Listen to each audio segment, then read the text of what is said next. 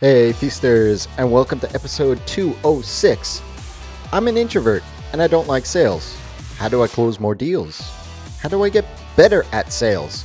By the end of this episode, you'll know the 3 steps to do just that.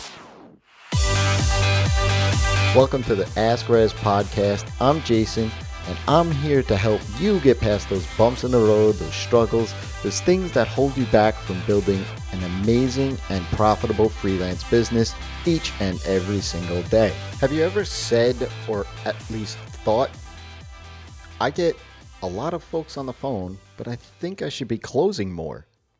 This is something I hear quite often, and it's quite honestly the wrong statement to be making. You want your sales process to eliminate leads from becoming clients. Let me say that again. You want your sales process to eliminate leads from becoming clients. You want each stage of your sales to be a locked gate, keeping out those leads that shouldn't be your clients and only letting through those leads that you really should be working with. Getting better at sales is difficult, but it's not impossible, and a lot of you think it is.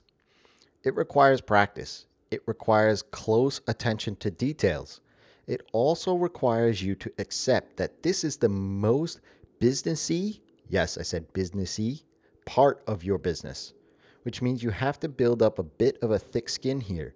Don't take rejection personally. Instead, learn from it and adjust. There are 2 things that help me get better at sales. 1, knowing the type of buyer I'm talking with, and 2, being able to answer objections. Step 1 is you want to learn from every sales call. Being present during a sales call is a must. You have to be in the moment. Listen to everything being said and concentrate on closing that deal, or eliminating that deal from your sales process, not learning about the interaction. Though that's the only way to learn and get better at sales, is to be able to listen back and see patterns in your process so that you can improve them. The ideal thing is that you want to record a call so that you can then go ahead and listen back to it later with your learning ears on. If you can't, or the lead objects to it for whatever reason, then be in that moment. But as you take notes, be mindful of objections being said and write them down among your sales notes.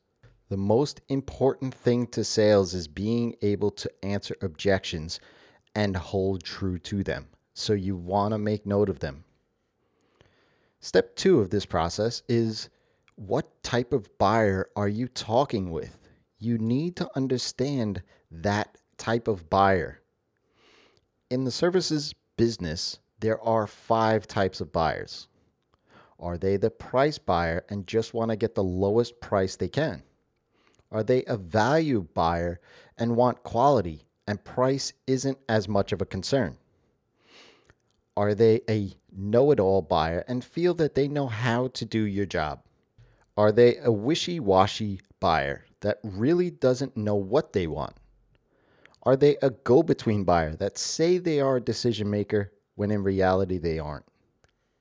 One lead can certainly be a mix of these, but identifying which one they are as early as possible will help you in figuring out how to handle them and where to lead them. Tomorrow, we're going to go into how to overcome objections in sales. That's the 3rd step. Each of the different types of buyers will have different kinds of objections. The fun part is that objections don't always come in the form of conflict, confrontation, or trying to corner you into doing something that you don't. We'll dive deep on this important piece to the puzzle in the next episode, so that on the next sales call you have, you'll be better prepared, not just to overcome them, but maintain your position as the expert in the conversation.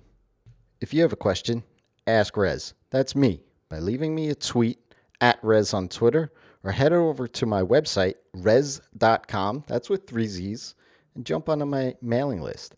There, I answer any and all questions first and foremost. Till next time, it's your time to live in the feast.